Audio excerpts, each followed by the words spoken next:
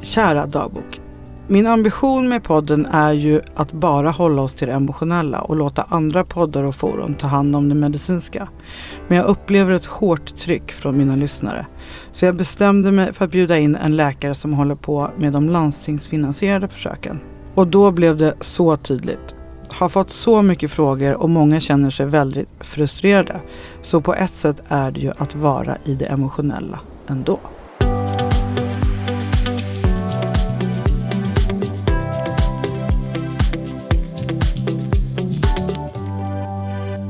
Hej och välkomna avsnitt 97 av podden Jag vill ha barn.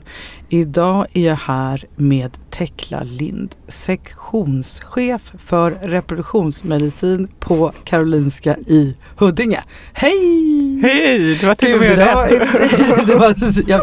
Jag fick ta i för att klara av att säga det där. Alltså för mig blir det så förvirrat. Karolinska för mig ligger ju i Solna. Men de är ju sammanslagna sedan massor med år. Ja. Karolinska i Solna och Huddinge. Så det är därför man måste ange vilken sajt. Vi har ju patienter som ringer och står i Solna. Ja, och eller skulle visst ta måste det hända. Ja, det var det jag tänkte. Så vi skriver Huddinge överallt och jag måste skriva det på min chefstitel också så alla vet vad jag håller till hus. Ja. För det finns inte också en reproduktionsmedicin i Solna? Nej, den låg där för många år sedan men sen flyttar man den till Huddinge. All right. Så att nu alla lyssnare, det finns bara i Huddinge, men sjukhuset är Karolinska och avdelningen är reproduktionsmedicin. A lot can happen in 3 years, like a chatbot may be your new best friend. But what won't change? Needing health insurance. United Healthcare Tri-Term Medical Plans, underwritten by Golden Rule Insurance Company, offer flexible, budget-friendly coverage that lasts nearly 3 years in some states. Learn more at uh1.com. Nu Tekla, berätta, hur hamnade du där? För att jag har alltid varit intresserad av fertilitet. När jag hade en tysk pojkvän för superlänge sedan så funderade jag på om jag skulle starta en egen spermiebank när jag var nere i Tyskland och forskade på kvinnor som skulle höra på med IVF. Ja, för det har du gjort. Ja, det hade varit lukrativt. Det hade du varit rik nu. Ja, och då satt jag och kollade på massa spermieprover. Men hur kommer det sig att du var intresserad av fertilitet från början? Det var väl för att jag ville ha barn själv. Och det har alltid varit en naturlig del. Och det roligaste med att bli gynekolog har ju varit fertiliteten. Och sen forskade jag om det och disputerade och sen blev jag tillfrågad om jag inte ville komma och bli sektionschef på Huddinge, reproduktionsmedicin. Och hur länge har du varit där nu då? Snart 3 år. Vad är det roligaste med ditt jobb? Personalen och patienterna. Personalen och patienterna. Och vad är det svåraste? Det är ju att vi inte lyckas göra alla gravida. Det är ju sorgen och frustrationen från de som inte blir gravida. Såklart. Men du, hur mycket, eftersom du är chef måste du ju ha massa administration och pappersjobb och så. Men du hinner också träffa ganska mycket patienter, eller hur? Ja, hälften av min tid går åt till patientbesök. Och det är för att jag vill, för jag tycker det är det roligaste jag gör. Det fattar jag verkligen. Administration är ju inte alltid så kul. Jag är så dålig på det. Det är min sämsta gren alltså. Men du, vad gör du när du inte jobbar? Då är jag med hunden och med mina barn. Och gillar att jogga. Och gå på teater och bio och sånt. Och så har du också klättrat upp för Mount Everest. Ja, eller Basecamp gjorde jag i november. Oktober, det var en fantastisk resa. Alltså det är jag så imponerad över. Att folk som ens vill göra det. Coolt. Åkte du själv eller med någon kompis eller? Ja, det var 2 kompisar och en sån här organiserad gruppresa. Så det kändes tryggt men var fruktansvärt roligt. Vi pratade jättemycket om spermiedonation. Jag försökte värva lite spermiedonatorer på resan. Då träffar man massa som inte är svenskar och så också eller? Ja, men eller var ni en svensk grupp? Vi var en svensk grupp och det känns som jag kunde inte gärna värva engelsmän som spermiedonatorer till Sverige. Är det liksom det största, vad ska man säga, problemet som ni har nu, donatorer? Ja, det är väl ett återkommande problem. Både spermier och ägg? Ja. Är det lika mycket problem båda eller är det någon enklare? Ägg är just nu lite enklare, men det är ju för att det har blivit vårdval på spermier så det går ju åt så otroligt mycket mer spermier just nu. Det där måste du förklara. Eftersom det är fler som får göra behandling på vårdvalskliniker, det här gäller ju bara Stockholm, så är det ju som att alla som har, kötiden har ju minskat, så alla som har stått i kö ska ju ha behandling nu samtidigt. Och då är ju behovet av spermier mycket, mycket större. Alltså rent tidsmässigt är det ett större tryck just nu. Ja, för om vi tidigare har behandlat 30 per vecka eller något i hela Stockholm, så är det ju nu liksom 150 som ska ha behandling samtidigt. Och alla spermier samtidigt. Och är ni den enda leverantören så att säga av spermier i Stockholm? Ja, men de andra får ju beställa från Danmark också, precis som vi gjorde i våras när vi hade ont om spermier. Vi har ju då, som jag sa i min dagbok, fått hur mycket frågor som helst. Vi får se hur vi ska få till det här. Jag säger i nästan varje avsnitt säger jag så här: du får komma tillbaks för vi hann inte färdigt. Idag kan jag säga innan vi ens börjar att vi kommer inte hinna färdigt. Jag vill också påminna alla lyssnare innan vi börjar om att samtalsgruppen för de som längtar efter barn och inte har någon partner i det börjar väldigt snart, men det finns platser kvar. Och sen vill jag också passa på att tacka alla lyssnare för att ni nu skickar in era frågor som ljudfiler. Så en uppmaning till alla er lyssnare är: fortsätt mejla in era frågor som ljudfiler. Det är ju också så att ni som mejlar frågor säger att någon annan gärna får spela in. Det innebär ju lite mer jobb för oss. Så med tiden så kommer vi nog bara acceptera ljudfrågor faktiskt. Så ni har större chans att få med er fråga om ni spelar in den som ljudfil. Och det är faktiskt väldigt enkelt. Har ni en iPhone så finns en app som heter Röstmemon. Och annars så finns det liknande appar i andra telefoner. Så gjort bara. Mejla in era ljudfrågor och hör av er om ni vill gå i samtalsgruppen. info@javvillabarn.com finns vi ju alltid på. Ska vi börja då Tekla med alla dessa frågor? Ja. Hur viktigt är det att äggen plockas på rätt dag? Och hur vet man när det är rätt dag för plock? Det är därför vi gör de här ultraljuden som man håller på med, där man räknar äggblåsorna och storleken på äggblåsorna. Och då vet man ju att man ska ha i alla fall 3 blåsor runt 17 millimeter för att bestämma om äggplock. Och sen är det ju viktigt tiden där mellan man tar ägglossningssprutan fram till äggplocket. Och den kan ju vara mellan 34 till 37 timmar. Och det är ju lite individuellt, men generellt har ju de flesta 36 timmar. Och då om man kommer till äggplocket och vi börjar plocka och inte hittar några ägg. Det är ju därför embryologen alltid säger till när man hittar första ägget, för att man ska veta att sprutan har funkat.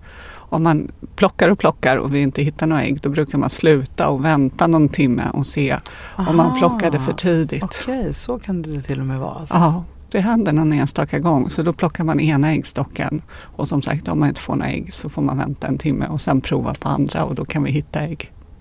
Gör du äggplock också? Ja. Ja, det är ju så coolt tycker jag. Ja, det är lite verklig upplevelse. Ja, jag tycker det är så fint gjort också att man själv får sitta och titta på skärmen. Får man det hos er också? Absolut. Ja, det tycker jag är så häftigt alltså, plocket. Det är ju många som upplever det som jobbigt och att göra ont smärtsamt. och så. Ja, det är ju min största fördel i livet och sämsta, att jag har extremt hög smärttröskel. Så det är bra ibland, dåligt ibland. När det kommer till äggplock är det jättebra. Så jag har ju kört mina utan någon bedövning. Eller det verkar helt galet. Det har jag haft, men ingen morfin eller något. Så att jag har ju alltid varit helt klar liksom. Det är så coolt. Ja, men det är jättestor skillnad. När vissa behöver ju knappt någonting och andra behöver jättemycket smärtstillande. Nu kommer jag på en fråga här som ju, så kommer det säkert bli också. Ja, det är helt okej. Det här med, på alla utländska kliniker så sövs man ju vid äggplock. Varför gör man inte det i Sverige? Det är ju större risker med en sövning. Du har ju alltid en risk att du ska kräkas och få ner kräk i lungorna och få en lunginflammation och bli jättedålig. Så det är ju helt onödigt. Sen vi får ju frågan någon gång per år om någon patient med sövning, men vi har inte narkosresurser. Eller narkosen kan inte komma till oss, så det går inte. Men när jag har frågat om det här på kliniker som söver, då säger ju de att anledningen är att de inte kan vara tillräckligt liksom precisa i sitt handlag om inte patienten är sövd. Att de kan bli störda liksom i sitt jobb när de plockar, om patienten rör sig eller sådär. Fast jag tycker ofta att det går att avbryta. Det går ju att ta ut nålen, även om det brukar vara det jobbigaste varje gång du går in och ut med den helt och hållet. Men det går ju att ta ut den och vänta och ge mer smärtlindrande. Och sen de flesta går ju att prata med att nu är det bara 3 blåsor kvar, om du ligger still så ja, just det. Går det bra. Men du upplever inte att du skulle kunna göra ett bättre äggplocksjobb om patienten var sövd? Äggplocksjobb. Ja, vi kommer försöka komma ifrån att säga äggplock, även om det är att säga äggaspiration. Men äggplock låter ju som vi går i hönshuset, du vet, och plockar ägg. Det blir lite konstigt. Alltså äggaspiration? Ja. Det låter bättre, tycker jag. Ja. Okej, så ditt jobb med att aspirera ägg, skulle det underlättas om patienten var sövd? Om du bara skiter i riskerna med att vara sövd? Jag tror inte att det skulle göra så stor skillnad. För de allra flesta får så mycket smärtlindring så att de ligger still och alla vill ju att det ska gå så fort och enkelt som möjligt. Mm. Men den första delen där av hennes fråga var ju hur viktigt är att äggen plockas på rätt dag? Det beror lite på protokoll. Om man har det långa är det inte riktigt lika känsligt exakt vilken dag. Utifrån blåsorna. Har du det korta så, vad ska man säga, det diffar liksom på 2 dagar hit och dit, så kan det ändå bli samma bra resultat. Medan om du drar det mer 3 eller 4 dagar kortare eller längre än optimalt, så blir det inte lika bra. Medan det långa protokollet är inte riktigt lika känsligt. Mm. Så att det väger man ju in när vi bestämmer dag för att plocka. Ja, just det. Men när du säger bra, då menas det liksom ett moget ägg, eller hur? Ja, antal ägg också. Just det. Det är en bra aspiration i många ägg. Ja, alltså det optimala som man vill ha, om man får önska, är ju 15 till 17, 18 ägg. Oj. Men det är ju inte alla som har så mycket. Men och sen bara vill vi ju poängtera att då, även om man kan tycka att det då är ett lyckat plock med 15-17 ägg och att de verkar mogna. Ser ni det med en gång? Nej, det märker man sen i labbet, eller hur? Ja, när man gjort fertiliseringen, det vill säga befruktningen, då ser man ju dagen efter hur många som har blivit fertiliserade, som vi säger. Och det är ju ett tecken på hur bra äggkvaliteten är. Just det, för det var det jag skulle säga, att vid själva plocket vet man ju ingenting om kvaliteten. Nej, och inte hur många som är mogna heller. De säger bara antal ägg. Just det. Och så är det senare på eftermiddagen när de tittar på äggen igen i labbet som de kan se om de är mogna eller omogna. Mm. Ni lyssnare som följer podden på Instagram, ni har ju sett, jag vet inte om du har koll på det här, Tekla, men jag har lagt upp lite från Amy Schumers konto i veckan. Hon är ju en amerikansk skådis men som har varit helt öppen i sina sociala medier med sin IVF, vilket ju är otroligt coolt. Hon påverkar ju jättemånga. Och precis fått barn. Med egna ägg? Eller? Med egna ägg. Och sen har då hon och hennes man plockat och befruktat och fryst ner för att stressen för om kunna få ett syskon. Och då fick hon vid sitt äggplock ut 35 ägg, which is sort of crazy, som resulterade i 1 embryo. Ja, det är det som är kvaliteten på äggen. Så att, och det tycker jag var ett sånt bra exempel. Liksom, för många är ju väldigt uppjagade över att de får få ägg eller många ägg. Eller liksom. Och det säger ju egentligen ingenting om hur många embryon det blir. På samma sätt som AMH inte säger hur många ägg man ska få. Alla de där olika stegen. Liksom. Så att därför, gå in och kolla på Instagram om ni vill läsa mer om Amy Schumers resa. Men alltså 35 ägg blev 1 embryo. De kan jag säga, och prata med de patienterna sen är alltid jättejobbigt. För det är ju såklart man går hem från sitt äggplock är så sjukt glad att gud, jag har fått 35 ägg och sen är det bara 1 som blir befruktat och blir ett embryo.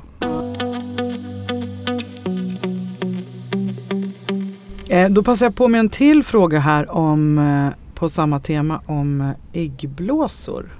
Hur kommer det sig att äggblåsor är tomma? Ibland är ju alla tomma vid ett äggplock. Och det är ju lite som vi var inne på tidigare. Det är kvaliteten på äggen. Det är större risk om man är äldre, för då har man ju haft äggen längre tid eftersom man föds med sina ägg. Att kvaliteten är sämre och de har inte lyckats dela sig ordentligt och så att man inte får ut några ägg. Och sen är det ju om du behöver längre tid från ägglossningssprutan till själva plocket. Ja, att du som person har en annan tidsram på det där liksom. Precis. Hur tar man reda på det? Det kan man bara göra genom att göra ett nytt försök då? Ja, och då så standard är ju att höja dosen på ägglossningssprutan och vänta någon timme till. Men vi pratar timmar, vi pratar inte dagar. Liksom. Nej, gud nej. Det här är ju timmar liksom. För det gäller ju att inte missa de där små äggen. Huruvida man ska tajma det där, är det bara millimeterna eller finns det något på äggblåsan eller finns det något annat man kollar? Nej, det är bara millimeter. För sen det här med slemhinnan, hur tjock den är och så, det har ingenting med plocket att göra, det har bara med insättningen att göra. Det har bara med insättningen. Så att det är ju äggblåsorna, och vi vet ju att från 12-14 millimeter kan det finnas mogna ägg, och från det man bestämmer om äggplock så fortsätter ju blåsorna att växa. Just det. Och det kan ju då inte gå som man har tänkt sig eller som man har tänkt sig. Men jag har ganska varit med om många som berättar om att de har liksom kanske 10-12 blåsor och så är det en som är mycket större än de andra eller tvärtom liksom, att det är väldigt olika storlek på dem. Vad beror det på? Och det är ju ofta, eller det är vanligare med det korta protokollet att det blir lite olika storlek, men med det längre brukar det bli mer jämnstorlek. Ja. Så det är också en anledning till att ta det långa protokollet. Ja, det är ju framförallt bättre ofta om man har dålig äggstocksreserv för att få liksom att de som kommer är ungefär i samma storlek. Så då hamnar vi igen i det här med AMH. Ja. Vi har faktiskt fått väldigt lite frågor om det den här gången, men det kanske för att vi har pratat om det mycket på senare tiden. Men jag tror det var du som sa det så bra till mig. Att AMH är ju egentligen en indikation för vilken typ av protokoll och behandling man ska ha när man väl gör en IVF. Ja, vilken dos. Inte liksom måttet på om man blir gravid eller inte. Nej. Jag skulle vilja ha ett avsnitt som heter typ nu dödar vi myten om AMH eller något sånt. Jag får ju liksom hela tiden, men vad hade du för AMH? Om jag har det här AMH, kommer jag kunna bli gravid då? Ja, men jag trodde också att min forskning handlade ju delvis om AMH och hur AMH sjunker efter operation av cysterna på äggstockarna. Och då trodde jag, men det här var liksom 2011, då trodde jag ju blint på AMH och var så här, och sa till folk, du kan inte bli gravid för du har ett lågt AMH. Det är ju bara bullshit. Sen kom de ju tillbaka och var gravida. Så att, det är verkligen bara en indikator av många. Har du varit med om situationer där AMH har liksom blivit bättre på en patient? Absolut. Ja. Att det har ökat så att säga. Ja. Och det är ju inte helt stabilt. Och så beror det ju på hur han har det till labb. Och sen om du äter p-piller så är det ju, sänks det med 30-40%. Och så vet man att det kan ta några månader efter man slutar med p-piller innan det är tillbaka. Och det är också en individuell process. Ja. Så då vet man inte hur mycket påverkan man har av det. Nej. Det är ju också en påminnelse då att man inte ska själv gå och kolla sitt AMH och tro att man får något kvitto på hur det ligger till liksom. Eftersom det är åldern som är den största faktorn. Det är det som, det spelar ingen roll om du har bra AMH. Jo, det gör det. Det är ju såklart bättre att vara 40 och ha bra AMH. Men kvaliteten kan ju vara dålig. Så att det blir sådär 35 ägg ut och 1 blir befruktat. Ja, eller som för mig. Jag hade ju AMH 1,5. Så alla sa ju så här, det här kommer gå så bra för dig. Which it didn't. Så. Ja. Här kommer nästa fråga. Ja. Hej och tack för en bra podd. Min fråga lyder, hur kan man optimera sina chanser under ruvartiden för att få en lyckosam graviditet? Det finns inget man kan göra utan kroppen kommer ju sköta det själv. Så man kan köra undervattensrugby om man vill det, man kan ha sex, man kan äta praliner, man kan göra vad som helst, det kommer ändå inte spela någon roll. Till och med undervattensrugby alltså. Jag bara kom på det här. Det är faktiskt ingen som har frågat om det. Men rätt för det kommer frågan. Men är det inte lite att man inte ska bada? Det går bra att bada. Det går bra att bada. Finns det inte några dagar efter äggplock som man inte ska bada? Ja, och då kanske man inte heller ska hoppa runt på olika aerobikpass. Men det är ju mer för att äggstockarna är stora och vi vill inte att de ska snurra runt sig själv. Ja, just så. Så att det blir en torsion. Just så. Men och gäller det här då om man sätter in i naturlig cykel? Ja, samma om du sätter dig i frysåterförande. Man behöver inte vara sjukskriven, man behöver inte ligga hemma i sängen och inte göra någonting. Det gör absolut ingen skillnad för om du blir gravid eller inte. Mm. Men om du skulle göra, för då tänker jag ska bara vara tydlig här nu. Då kan man sätta in antingen direkt eller så kan du sätta in från fryst, men du gör ändå det i en naturlig cykel. Ja. Patienten har ändå ägglossning liksom. Ja. För om du skulle sätta in i en artificiell cykel blir det lite annorlunda.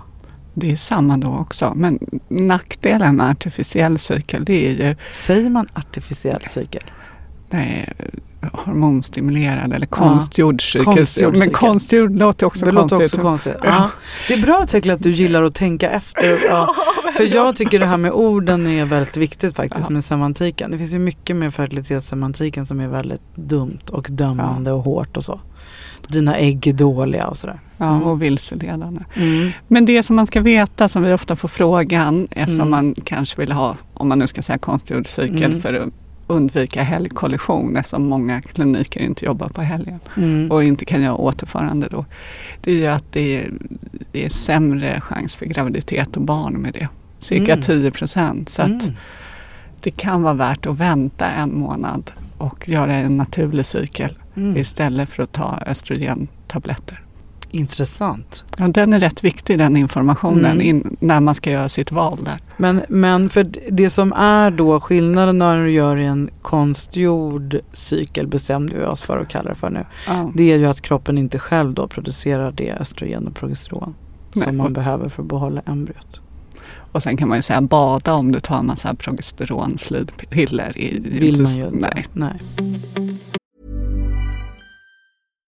If you're looking for plump lips that last, you need to know about Juvederm lip fillers. With Juvederm Volbella XC and Juvederm Ultra XC, your lip look, whether it's subtle or bold, can last up to 1 full year with optimal treatment and no additional maintenance. Find a licensed specialist and see if it's right for you at Juvederm.com today. That's JUVEDERM.com. Add fullness to lips in adults over 21 with Juvederm Volbella XC or Juvederm Ultra XC. Do not use if you have severe allergies or a history of severe allergic reactions, or if you're allergic to lidocaine or the proteins used in Juvederm. Tell your doctor if you have a history of scarring or taking medicines that decrease the body's immune response or that can prolong bleeding. Common side effects include injection site redness, swelling, pain, tenderness, firmness, lumps, bumps, bruising, discoloration, or itching. As with all fillers, there's a rare risk of unintentional injection into a blood vessel, which can cause vision abnormalities, blindness, stroke, temporary scabs, or scarring. For full, important safety information, visit Juvederm.com. There's never been a faster or easier way to start your weight loss journey than with PlushCare. PlushCare accepts most insurance plans and gives you online access to board-certified physicians who can prescribe FDA-approved weight loss medications like Wegovy and Zepbound for those who qualify. Take charge of your health and speak with a board-certified physician about a weight loss plan that's right for you. Get started today at plushcare.com/weightloss. That's plushcare.com/weightloss. plushcare.com/weightloss.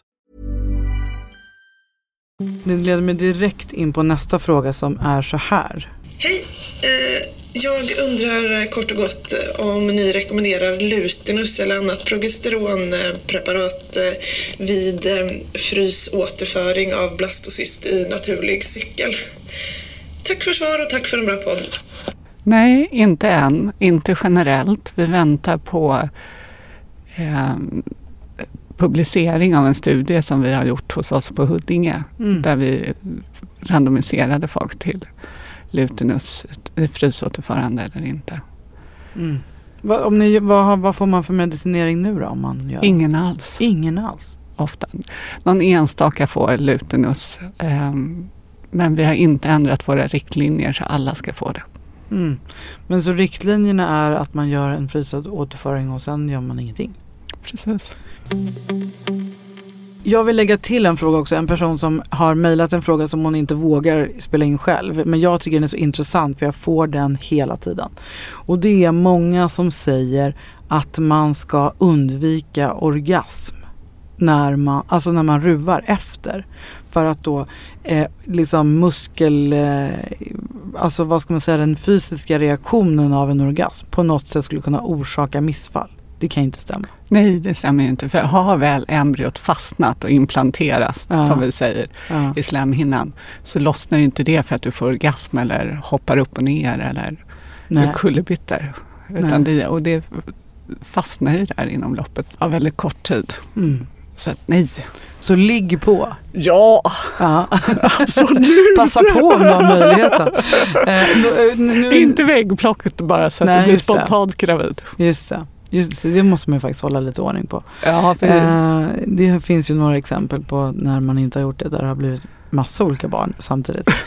Men du, jag undrar också, för den här frågan får ni ändå ha dig här, för det här pratade vi om senast i förra avsnittet, att när man gör en insemination, hjälper man till om man får en orgasm då?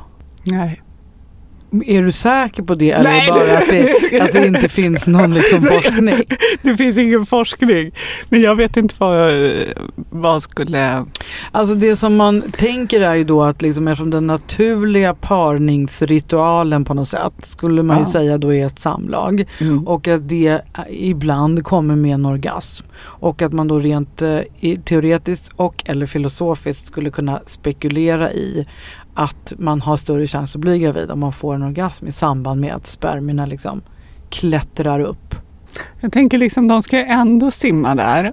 Och det gör ju ingen skillnad för deras simmande om du har fått en orgasm. De sugs inte in liksom på något sätt av orgasmrörelserna. Nej, och så får man ju tänka precis att vid insemination så sätter du ju dem hela vägen in i livmodern. De slipper ju hela de här 4 centimeter av livmodertappen som de annars ska simma. Så att de är ju liksom närmare ägget på något sätt. Så om man som självstående kommer att göra en insemination, så känns det inte supervärdefullt att också där på sjukhuset leverera en liten onanisession?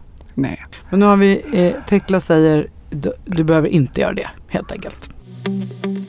Hej, mitt namn är Therese.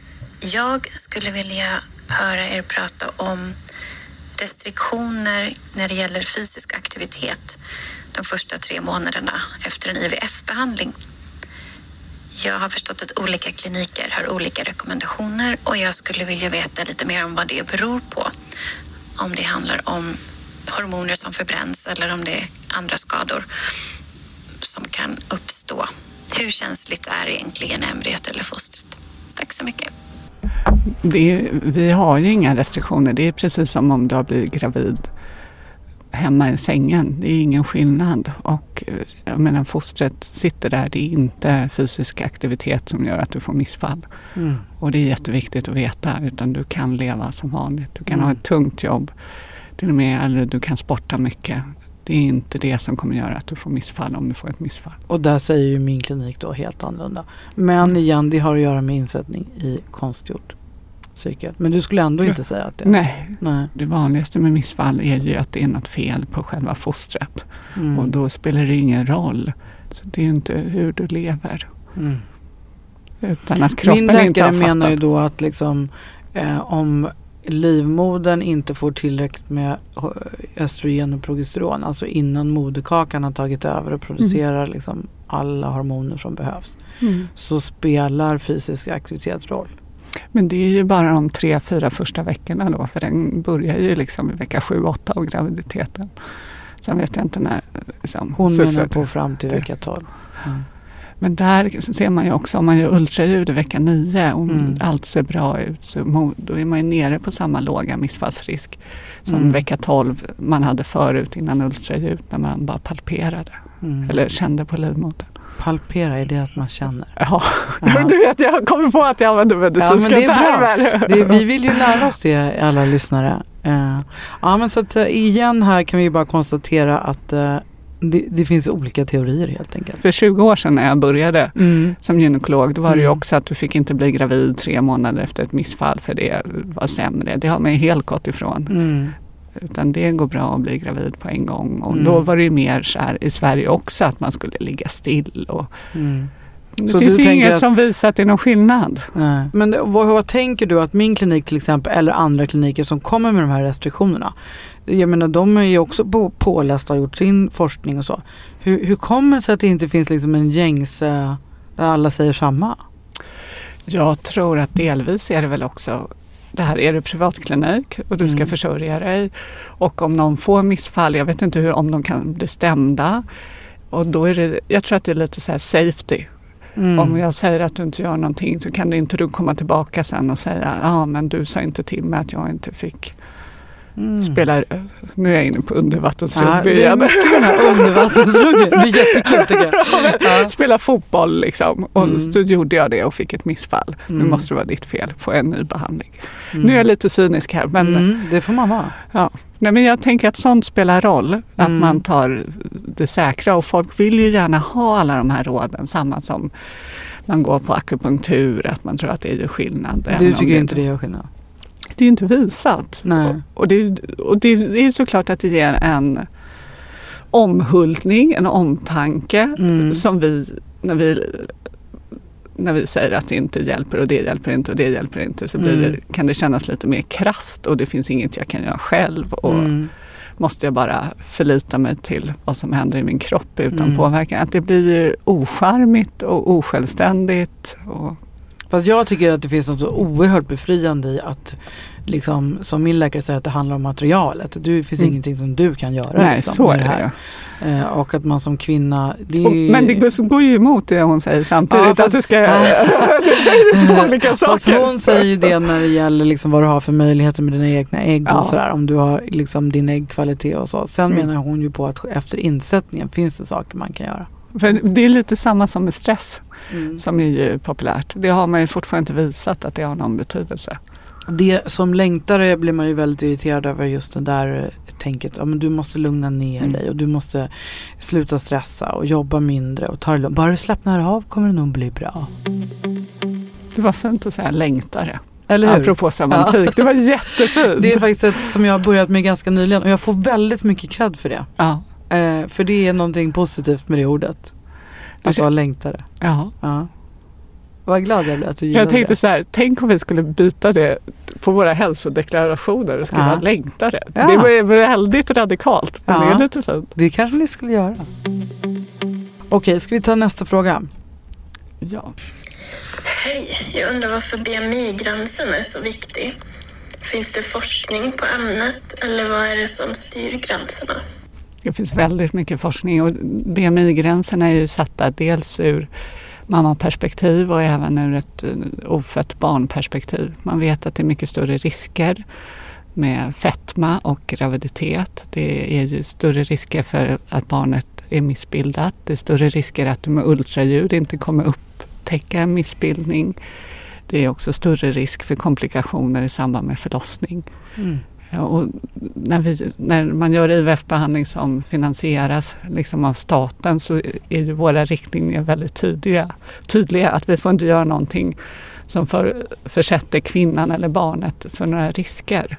Så därför har man de här tydliga gränserna. Och man vet med BMI-gränsen 18 att de som ligger under så finns det en risk att det är kvinnor med anorexi och man vet att det är rätt stor återfallsrisk under en graviditet i en anorexi.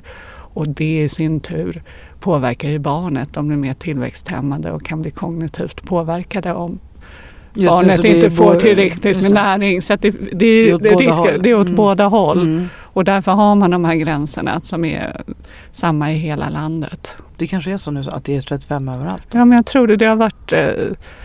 De jag vet verkar ha 35 också. Vi vill förtydliga här då att egentligen så påverkar det ju inte möjligheten att bli gravid. Nej.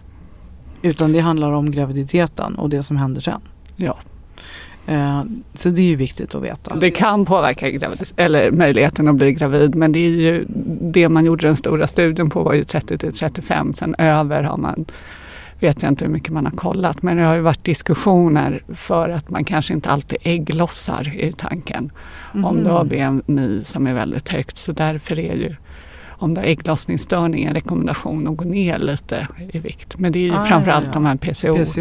Just det. Men om du har ett högt BMI och gör IVF så har du kommit runt det då? Ja, sen är det ju äggplocket blir mycket större risker om du skulle liksom ha fetma med BMI över 40, så därför vill man ju absolut inte göra det. Och vad är det för risker då?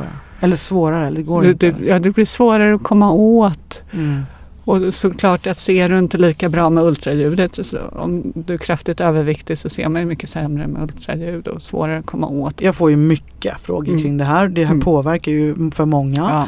Ja. Men då är det också liksom hur bra mått är BMI på om man är tjock eller inte. För många menar ju på att de är vältränade och liksom mår bra och så här, men att de ändå har ett högt BMI. Men BMI 35 är ändå rätt högt satt. Jag menar, även om du skulle ha massa muskler så kan du inte ha ett BMI på 35 och bara muskler. Nej. Så att det är ju med marginal. Sen är inte det världens bästa mått, men det är det mått vi har och det är det studier är gjorda utifrån. Och sen då tänker jag att man också ska komma ihåg det du sa lite nästan i förbifarten om att det här gäller ju för att det är landstingsfinansierat. Och då behöver man kanske ha lite begränsningar. Absolut. På samma sätt som att ingen över 40 får hjälp. Och det leder mig direkt på nästa fråga. Hej. Jag undrar varifrån kommer åldersgränsen på 40 år hos kvinnan när man gör äggdonation? Jag som ställer frågan är Sindre. Jag är man, jag är inte 40 och frågan blir personligen jätteintressant eftersom det inte ställs några krav på att jag ska vara under 40 år för att få behandling för min IVF om jag då är i relation med en kvinna. Så därför är jag jättenyfiken på om ni kan hjälpa mig att förstå detta. Tack. Det är ju satt utifrån att man har samma regler för all IVF-behandling på 40 år och det är utifrån kvinnans äggstocksreserv och kvaliteten på ägg och chansen att lyckas med IVF. Det kan ju verka lite ologiskt när man pratar äggdonation, men jag tänker att man politiskt har valt att ha en enhetlig linje för all behandling. Att den går vid den dagen kvinnan fyller 40. För mannen så är det ju 56 år vad det gäller spermierna. Det finns ju en gräns för männen också. Det finns en gräns för männen också. Hur har man bedömt den gränsen, vet du det? Utifrån spermiekvalitet. Kvaliteten, ja. Men du sa ju själv där, tycker jag, en intressant. Tror du inte att det vore ändå en idé att höja åldersgränsen för äggdonation? Nej, för dels är det ju en begränsning i landet såklart på ägg. Och skulle man höja så är det ju fler. Jag tror inte att vi har ägg inom Sverige kanske. Och ge det en dyr behandling. Och det som, om man ser samhället stort, det alla skulle känna mest på, det är att folk börjar skaffa barn tidigare. Jag skulle jag bara kan säga önska det. Ja, vi har pratat hela avsnittet utan att få in den grejen. Det måste vi ju få in. Ja, alltså, om man börjar när man är 30 senast skulle jag ju önska. Men det är ju... Det är det som är att alla de pengarna som används till det här borde ju läggas in i fertilitetsutbildning. I skolor, till unga vuxna i alla olika sammanhang. Så alla lär sig. Jag har nu efter liksom flera år med det här en ny grej som jag alltid säger. Och det är om man vet att man vill ha barn eller om man tror att man kanske kommer vilja. För det är många som skjuter på den där frågan. Så måste man när man fyller 30 ha en plan. Det är jättebra. Och det jag tycker man ska tänka är hur många barn jag vill ha. Exakt. Det är det man måste räkna med. Vill man ha fler måste man börja typ senast 32. Ja, absolut. Absolut senast. Det låter så hårt. Men ja, det är men såklart, alltså, vi behöver ju vara så hårda om någon ska lära sig hur det ligger till. Ja. Alltså jag får ju fortfarande varje vecka, minst varje vecka, ibland oftare, mejl från kvinnor som nu äntligen har landat i att de ska våga göra det själva. Att de har liksom ledsnat på att vänta på rätt man. Och så är de 42, 43, 44, 45 och tror att de kan göra en insemination. Ja. Varje vecka får jag det. Och då kan man säga att många, eller IVF-kliniker gör ju inte efter 42 års ålder. Nej, de kan inte ens göra IVF. Liksom. Så det är ju direkt på äggdonation för de flesta. Ja. Och de har ju då satt sig i en situation som de trodde hade att göra med sitt familjebyggare. Fast det egentligen handlar bara om medicinsk fertilitetsmöjligheter som de inte har någon aning om. Men det är ju också för de här kändisarna som får skaffa barn efter 40 som inte går ut och säger att det är äggdonation. Så de blir så irriterade på ja, precis så. Tekla och jag förenas i. Vi är oense om några grejer men vi förenas i över det. Ja. Nej, men det är därför jag också, jag kan inte tvinga någon, men jag vill verkligen att alla ni som får de här behandlingarna är öppna med hur det har gått till. För att då hjälper ni nästa generation. Ja. Jag tror också faktiskt att vi nu öppnar upp för äggdonation och att ni letar efter äggdonatorer och så i den åldersgruppen gör ju en medvetenhet om det. För det är ju också så, någon enstaka gång hittar vi en presumtiv äggdonator som har dålig äggstocksreserv och då får ju hon rådgivning att du kanske ska tänka på att skaffa barn. Ja. Så det... Vad har ni för åldersgränser på äggdonatorer? 23 till 35. 23 till 30. Varför en undre på 23? För att man ska ha konsekvenstänk eller? Precis. Ja. Och sen är det ju några i det spannet såklart som inte kan bli då för de har en lägre äggstocksreserv. Ja. Så alla ni där ute som har antingen själva eller har någon i närheten som skulle kunna fundera på att bli äggdonator, blir det. Och om inte annat gå och ta reda på om ni kan bli det. För då får ni också gratis reda på om det ser dåligt ut för er. Alltså, jag relaterar till det här så väl eftersom jag själv trodde att det bara handlade om att jag skulle bestämma mig för vem det skulle bli med. Alltså nu med den kunskapen jag har nu, att jag trodde att jag som 40-åring kunde göra 1 eller högst 2 inseminationer. Det är ju skrattretande. Ja, fast det är ju många som kommer, kan jag uppleva ibland, till IVF-behandling också och tror att de kommer bli gravida på första IVF-behandlingen och kan planera inför det. Och så försöker man säga att det kanske ligger på 30% chans för ett barn på behandlingen och då får man ju perspektiv. Det här går ju inte att planera ut efter. Det här är ju ett samhällsansvar att informera och utbilda om det här. Verkligen. Men det är liksom ingen som tar på sig det ansvaret. Jag förstår inte hur vi ska... Jag tycker jag bara möts av stängda händer när jag försöker prata om det här. Ja, det är otroligt viktigt. Vad gör ni för att påverka det här? Jag tänker att det enda man kan göra är att prata om det så mycket som möjligt. För att om man i varje gynekologisk konsultation tar upp det. Just det. Så jag pratade om det när jag har utbildning av läkarkandidater. Så att de alla börjar tänka på det. Men jag tänker mer liksom resursfrågan. Alltså de som sitter på pengarna på landstinget. Som ju ser hur mycket pengar de lägger på de här behandlingarna. Att de inte drar ihop kopplingen. Att lite fertilitetsutbildning måste ju vara mycket billigare. Men kommer det hjälpa? Tror du vi får folk att ändra beteende? Det är ju det som är frågan. När vi lever i ett samhälle där man ska ha sin utbildning och sitt jobb och sin partner. Det är det, vi har ju gjort allt i fel ordning. Ja, men det är ju för att vi har utbildat till det. Du måste styra upp allt det här innan du skaffar familj. Liksom. Vilket är du måste skydda dig. I alla fall tänker jag att man kanske inte kommer ha en plan då när man är 18. Men man kommer ha i ryggraden att jag måste ha en plan. Liksom innan jag går över det där 30-strecket. Och inte som nu alla tror att det är 40 typ. Nej, för det känns som en förskjutning. Ja, men det är jättebra. Det är väl att folk tror att man kan bli fertil mycket, mycket högre upp i åldrarna. Jag menar, det är ju någon som har lärt oss det felaktigt någon gång. Jag tänker att vi hann ju kanske typ en tredjedel av alla frågor. Så att Tekla, du får komma tillbaks snarare än vad du vet om. Om du har tid så skulle det ju vara underbart. Tack snälla för idag. Tack själv. Hej då! Hej!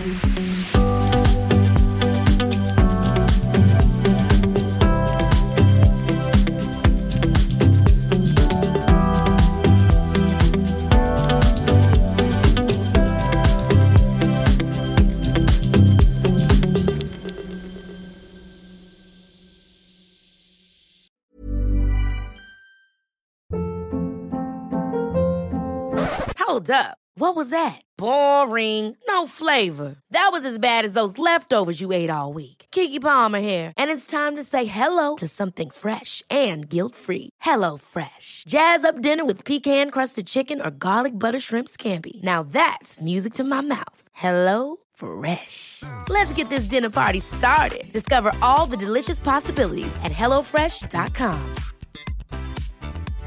Imagine the softest sheets you've ever felt. Now imagine them getting even softer over time. That's what you'll feel with Boll & Branch's organic cotton sheets. In a recent customer survey, 96% replied that Boll & Branch sheets get softer with every wash. Start getting your best night's sleep in these sheets that get softer and softer for years to come. Try their sheets with a 30-night guarantee. Plus, get 15% off your first order at BollandBranch.com. Code BUTTERY. Exclusions apply. See site for details.